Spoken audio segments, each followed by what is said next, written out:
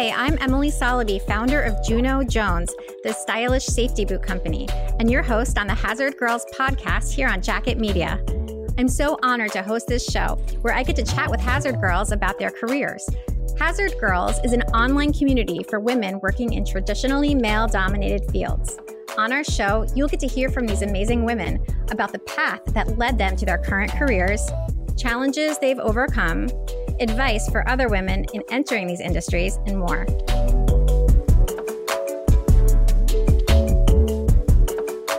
Our guest today is Emily Pilotin, the founder and executive director of Girls Garage, a nonprofit which has taught thousands of young girls how to use power tools, weld, and build projects for their communities. Emily holds a Bachelor of Arts in Architecture from the University of California, Berkeley, and a Master of Fine Arts in Architecture, Interior Architecture, and Designed Objects from the School of the Art Institute of Chicago. She is currently a lecturer in the College of Environmental Design at the University of California, Berkeley, and is the author of 3 books. 1, Design Revolution, 100 Products That Empower People. Number 2, Tell Them I Built This, Transforming Schools, Communities, and Lives with Design-Based Education. And most recently, Girls Garage, How to Use Any Tool, Tackle Any Project, and Build the World You Want to See. Her work is documented in the full-length film If You Build It and has been featured on the TED Stage, the New York Times, and the Colbert Report, and presented to the Obama administration's Office of Science and Technology Policy at the White House. And I've seen you on Oprah. I've seen you in many other places as well, Emily. Emily Pilotin, welcome to the Hazard Girls podcast. Thank you so much for having me. Well, Emily, from the moment we started the Hazard Girls podcast, all about interviewing women in non-traditional industries and talking to different women about their careers, we've been getting emails and messages telling us, do you know Emily Pilotin of Girls Garage? You have to interview Emily Pilotin. So it's amazing that you're here. Thank you so much for taking the time. Oh, thanks. This is such a great podcast, and I'm happy to be part of the conversation. Well, we are honored to have you. With everything you're doing, you do seem a lot like a superhero. I don't want to embarrass you, but I would like to dig a little deeper into your origin story. I read that you had a life-defining moment at the age of 16. Can you tell us about that? Sure. Of course, so many life-defining moments. I think that we only realize them as such much later. And so in the moment, I'll tell you about it in a second. But in the moment, I don't know that I realized how much it would impact the rest of my life and my trajectory as a human. But of course, now I look back and I'm like, oh, that was the thing. And so when I was a young girl, I grew up here in Northern California, and I grew up in a community that was almost entirely and predominantly white. I was one of the only non-white students in my schools for pretty much my whole K through 12 career. And when I was in high school, I had the opportunity to travel with a group of teenagers from all around the country on a service trip to Belize. And it was the whole summer, and I was there for almost 2 months. And over those 2 months, we designed and built an entire public town park. And we lived in a small town. I lived with a family. We learned all kinds of hands-on skills. I learned how to use a machete to clear a field of weeds. I learned how to hand mix concrete, how to frame a roof, construction skills that not many 16-year-old girls have. Of course, now that's the work that I'm doing, is that exact same thing and paying that forward. But in the moment, I just remember feeling like this was a project and an activity and a dynamic with other teenagers my age and community leaders and local experts, local masons, that made me feel like I had power, that I could contribute something to the world, and that my identity as always feeling different, that wasn't so much a deficit, that maybe that was just who I am and maybe even my superpower. I felt like that project really helped me connect who I am to what was possible in the world. So of course, hindsight is 20/20, but I do look back on that moment as the first time I realized that the act of building was a way of exercising power. And as a young woman of color, that was a thing I hadn't experienced at that time. That's so interesting. So at just 16 years old, you got to take a trip. Was that a school trip? No, it was part of an organization that was nationwide. And so it was teenagers I had never met before. None of us knew each other. And we just were there together. And of course, at the end, we're, BFF. But that was part of it too, that there were so many different types of young people. And yet on this construction site, we were all equal and we were all contributing to something. And was that what made you interested in architecture? Is that how you first became interested in thinking that that's what you would study in college?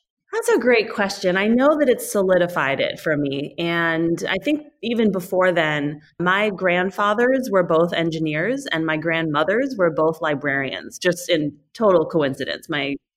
I'm half Chinese and half French. And on both sides, I had a librarian and an engineer. So I always joke that architecture is somewhere in the intersection. If there's a Venn diagram between those two things, that's how I see architecture.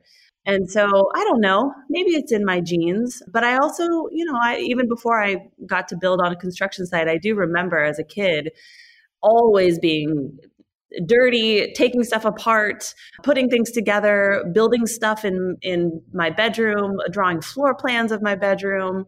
I went to a lot of open houses with my dad, and just for fun, we would go and look at houses. And I think I've always had sort of a love of space and making space and considering how space influences our experience in the world. So I think it was meant to be. I don't know when I made that decision for the first time, but certainly being in Belize was the thing that made me really connect to architecture as a practice. So you and your dad would just go look at open houses for the heck of it? Yeah, this was part of our weekend routine. I mean, in addition to, going to Costco and eating soft pretzels. Yeah, we would just sort of look up the listings and go around and look at houses. We weren't in the market. It was just purely, to see what was out there. And I just remember developing a vocabulary. And even though, at a young age, I didn't know all of the technical terms for all the architectural features of a home, I knew what it felt like to be in different spaces. And maybe that's that sense of feeling that space can give you is something I did experience at a young age. And also on the flip side, knowing when you're entering into a space that makes you feel like you don't belong. And so I think growing up, I was just acutely aware of spaces that made me feel welcome and spaces where I felt seen and then spaces where I didn't. I think that's so interesting that your dad took you to see open houses. Was it because he thought it was something you were interested in, or was it that it's what he wanted to do, so he took you along? My dad is such a curious soul as a human. I think that there's a part of him that maybe at some point wanted to be an architect. And so perhaps this was living vicariously through me and through that experience. But it was never forced upon me as like, you will be an architect. It was really just a fun thing we did together, and getting out of the house and seeing other people's houses. I'm not actually sure the origin of it, but I do remember it as a consistent thing I did with my dad. And it was really a formative part of how I came to think about space. That's so wonderful. And I'm sure it brought you closer to spending time with him. Yeah. Oftentimes we would come home and I would go into my own bedroom and draw a new floor plan and then move furniture around. I think I redid my bedroom probably 100 times as a kid. And so thinking about, seeing and experiencing space and then creating my own space that felt safe and like it was mine. And when you got to college and you started studying this, did the experience meet your expectations? What was that experience like for you? Yeah, in some ways. I mean, I think studying architecture is such a fickle path. It really, I think many people enter into architecture with the same kind of optimistic, idealistic sensibility that I had.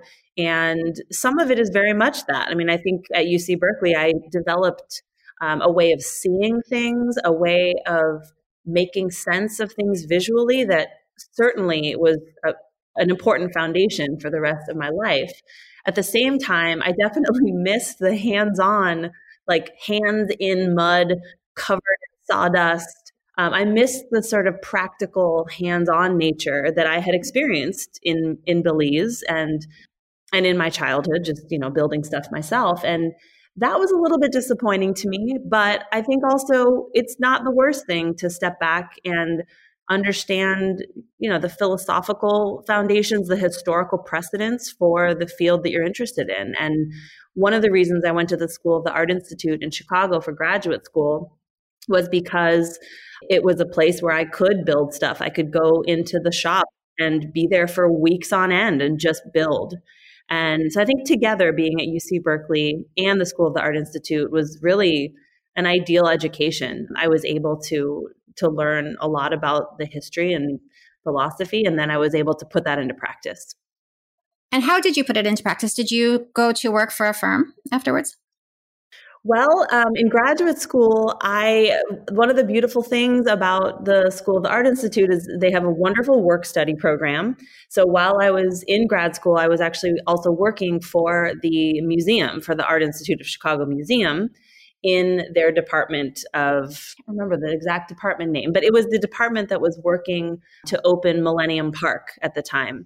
Oh, yeah, cool. Park, yeah, it was obviously a grand city plan, but it had a direct connection to the museum in the form of a footbridge that connected to the new Renzo Piano edition. And so I was there as that project was coming to life.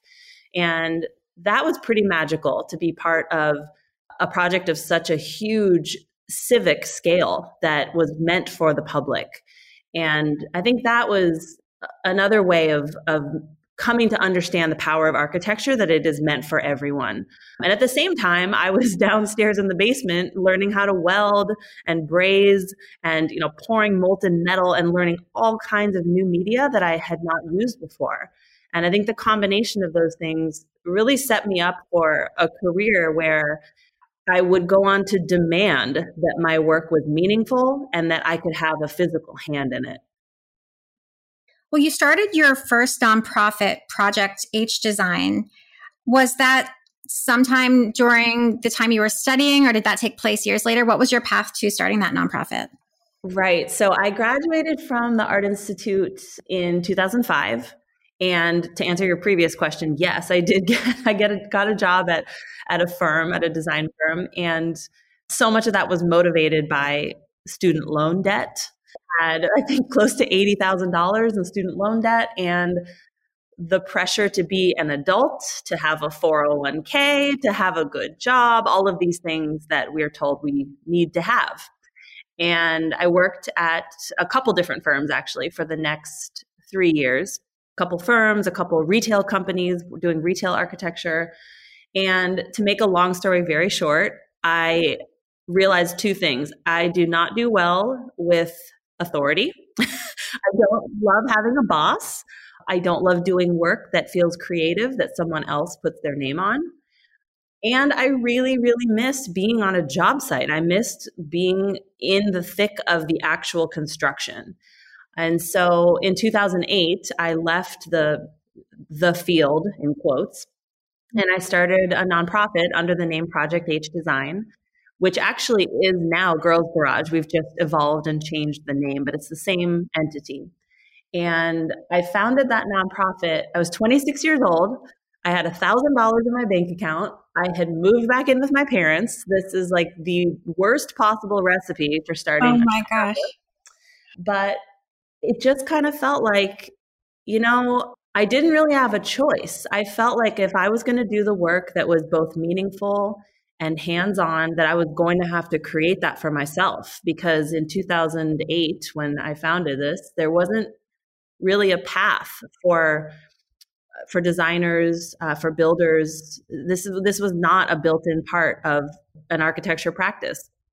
And so I founded the nonprofit purely just to figure it out. It was a way of putting a stake in the ground and saying, this is the kind of work I want to do. I know I want it to be in service of others, and I'm going to figure out how to make that happen for myself and for other designers that feel the same way.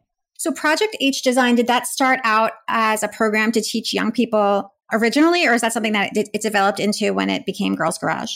It did, yeah. And so at the beginning of Project H Design, I had my mission statement was, cat scratch on a napkin. It was really, frankly, I look back and it seemed like I didn't know what I was doing. But what I did know is what I didn't want to be. And I think I've always been a person that will work 10 times harder than anyone else and will always ask for help and always be grateful for that help. And so, yeah, from the very beginning, I started working with young people actually in the context of an in-school experience. And so our first program was a shop class. And former partner and I wrote a curriculum, embedded this shop class program in a school district in rural North Carolina. And the purpose was to reinvent shop class around community purpose. So instead of making a lamp or a cutting board to take home to your mom, we built a 2,000 square foot farmer's market in a small town in a food desert. And I think through that experience, through teaching youth within their school day and really understanding how design and building isn't just about making communities better, it's also about how you learn and growing up and understanding your power in the world. That is what grew into Girls Garage. And that those relationships with those young people and seeing how design and building really lit them up and made them leaders in their communities. And through that, I began working more with just female students, and Girls Garage was the result of that. Well, why don't you tell us what is Girls Garage all about? So Girls Garage is the renamed version of Project H Design.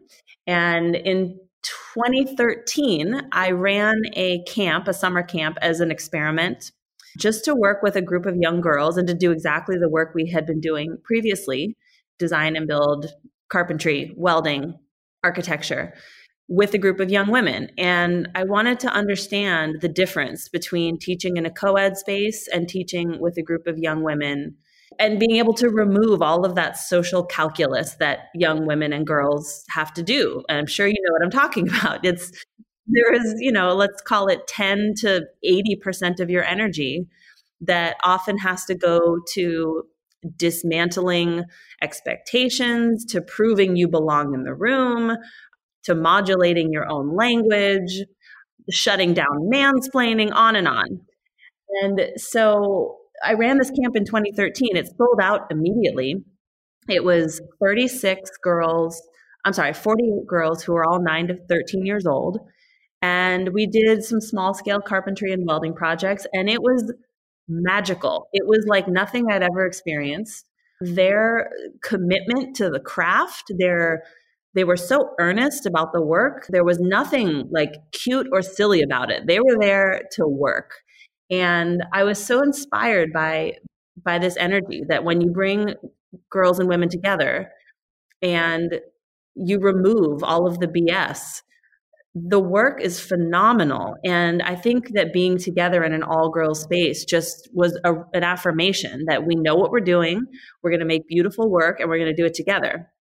And so since then, that was in 2013, and we've grown every single year. And so now we are a year-round after-school and summer program for girls and gender-expansive youth, ages 9 to 18. And girls come to us when they're 9, they stay until they're 18. Some of them graduate and go to college and come back as interns. And we're also a physical space. This goes back to my love of architecture from childhood, that we have a physical workshop. It's a 3,600 square foot wood shop, metal shop, print shop. And it's important that this space belongs to girls. It says Girls Garage on the door.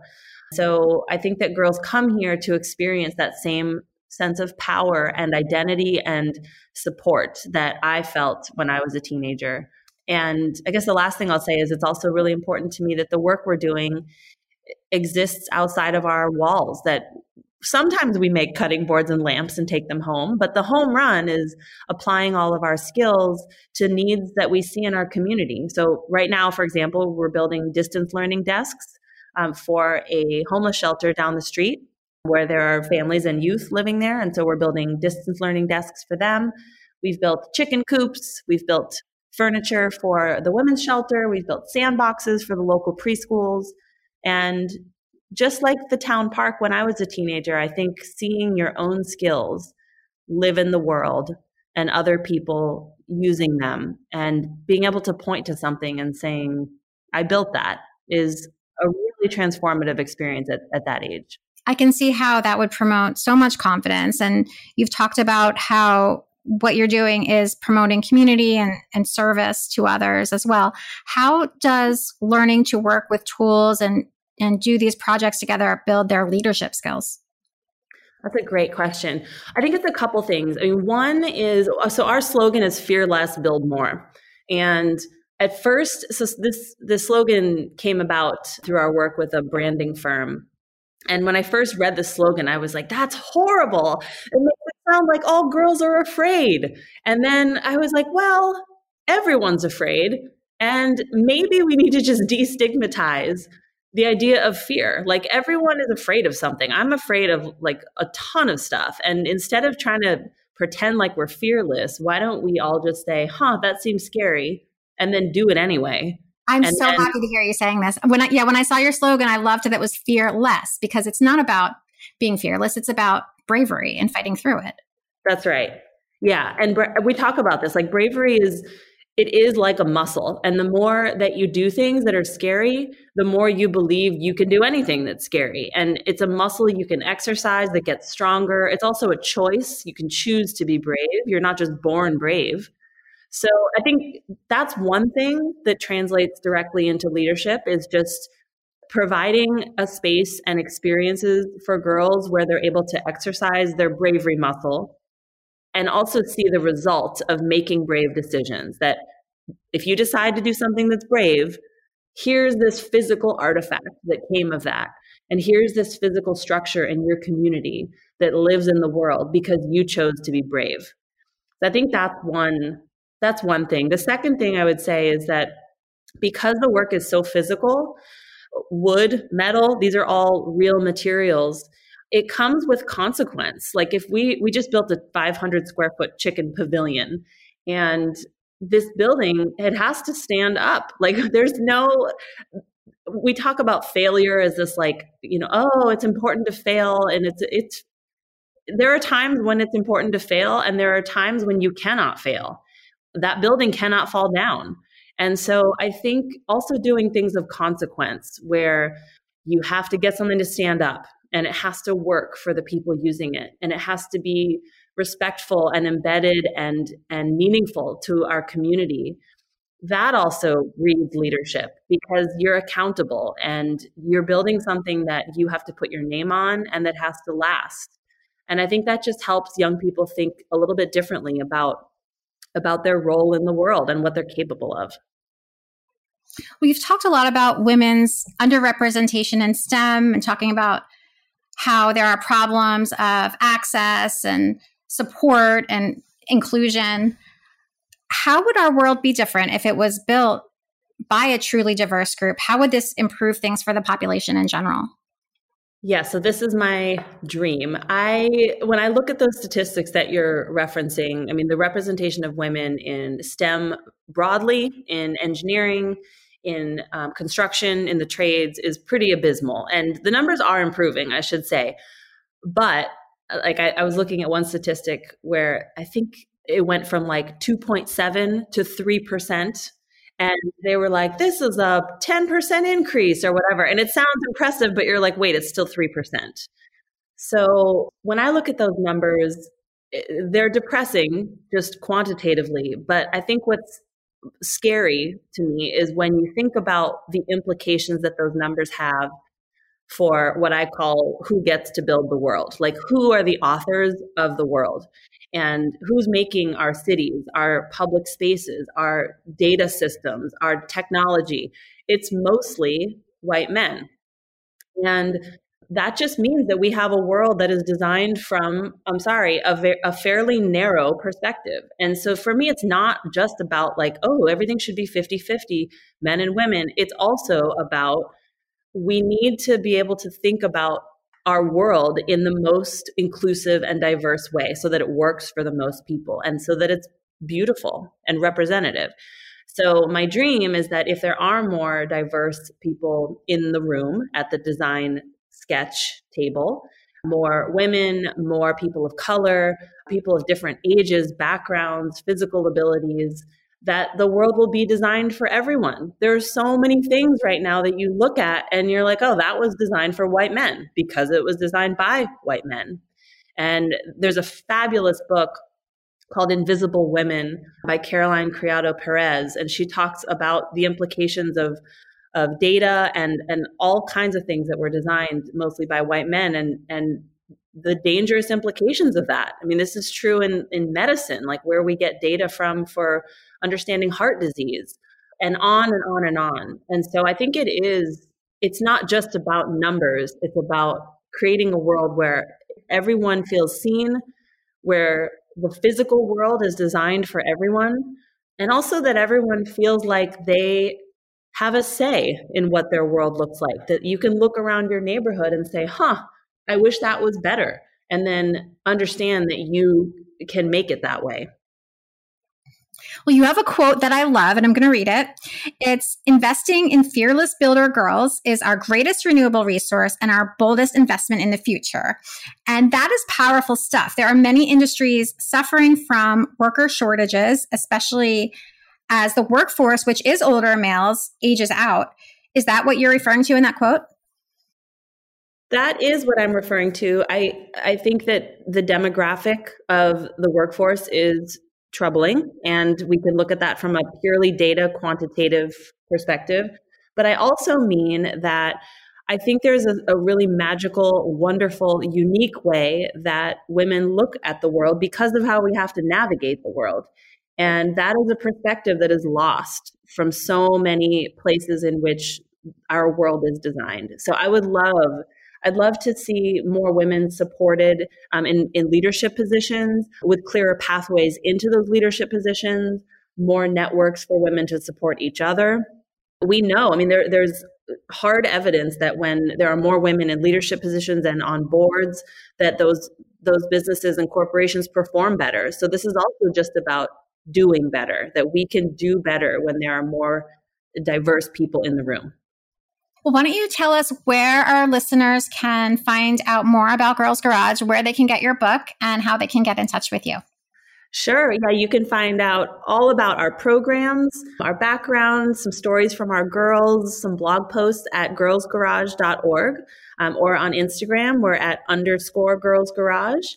And you can also buy our book wherever books are sold, or directly from us via our website. And the copies that we sell from our website are signed by me. Ooh, definitely bonus.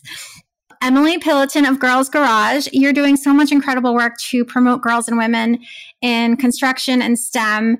And you've taught us so much about how it's not just benefiting the girls themselves, really it's for the greater good, because these empowered and skilled young women then go into the labor force and improve their communities and bring a diverse perspective to the way things are made. And we know you're a very busy woman. We thank you so much for being with us today on the Hazard Girls podcast. Thank you so much for hosting these really important and inspiring conversations. You have been listening to the Hazard Girls podcast on Jacket Media, sponsored by Juno Jones, the stylish safety boot company. That's JunoJonesShoes.com. And you can go there to learn about our steel toe boots and to join the Hazard Girls community. I'm your host, Emily Soloby. Thanks so much for listening. We'll see you next week.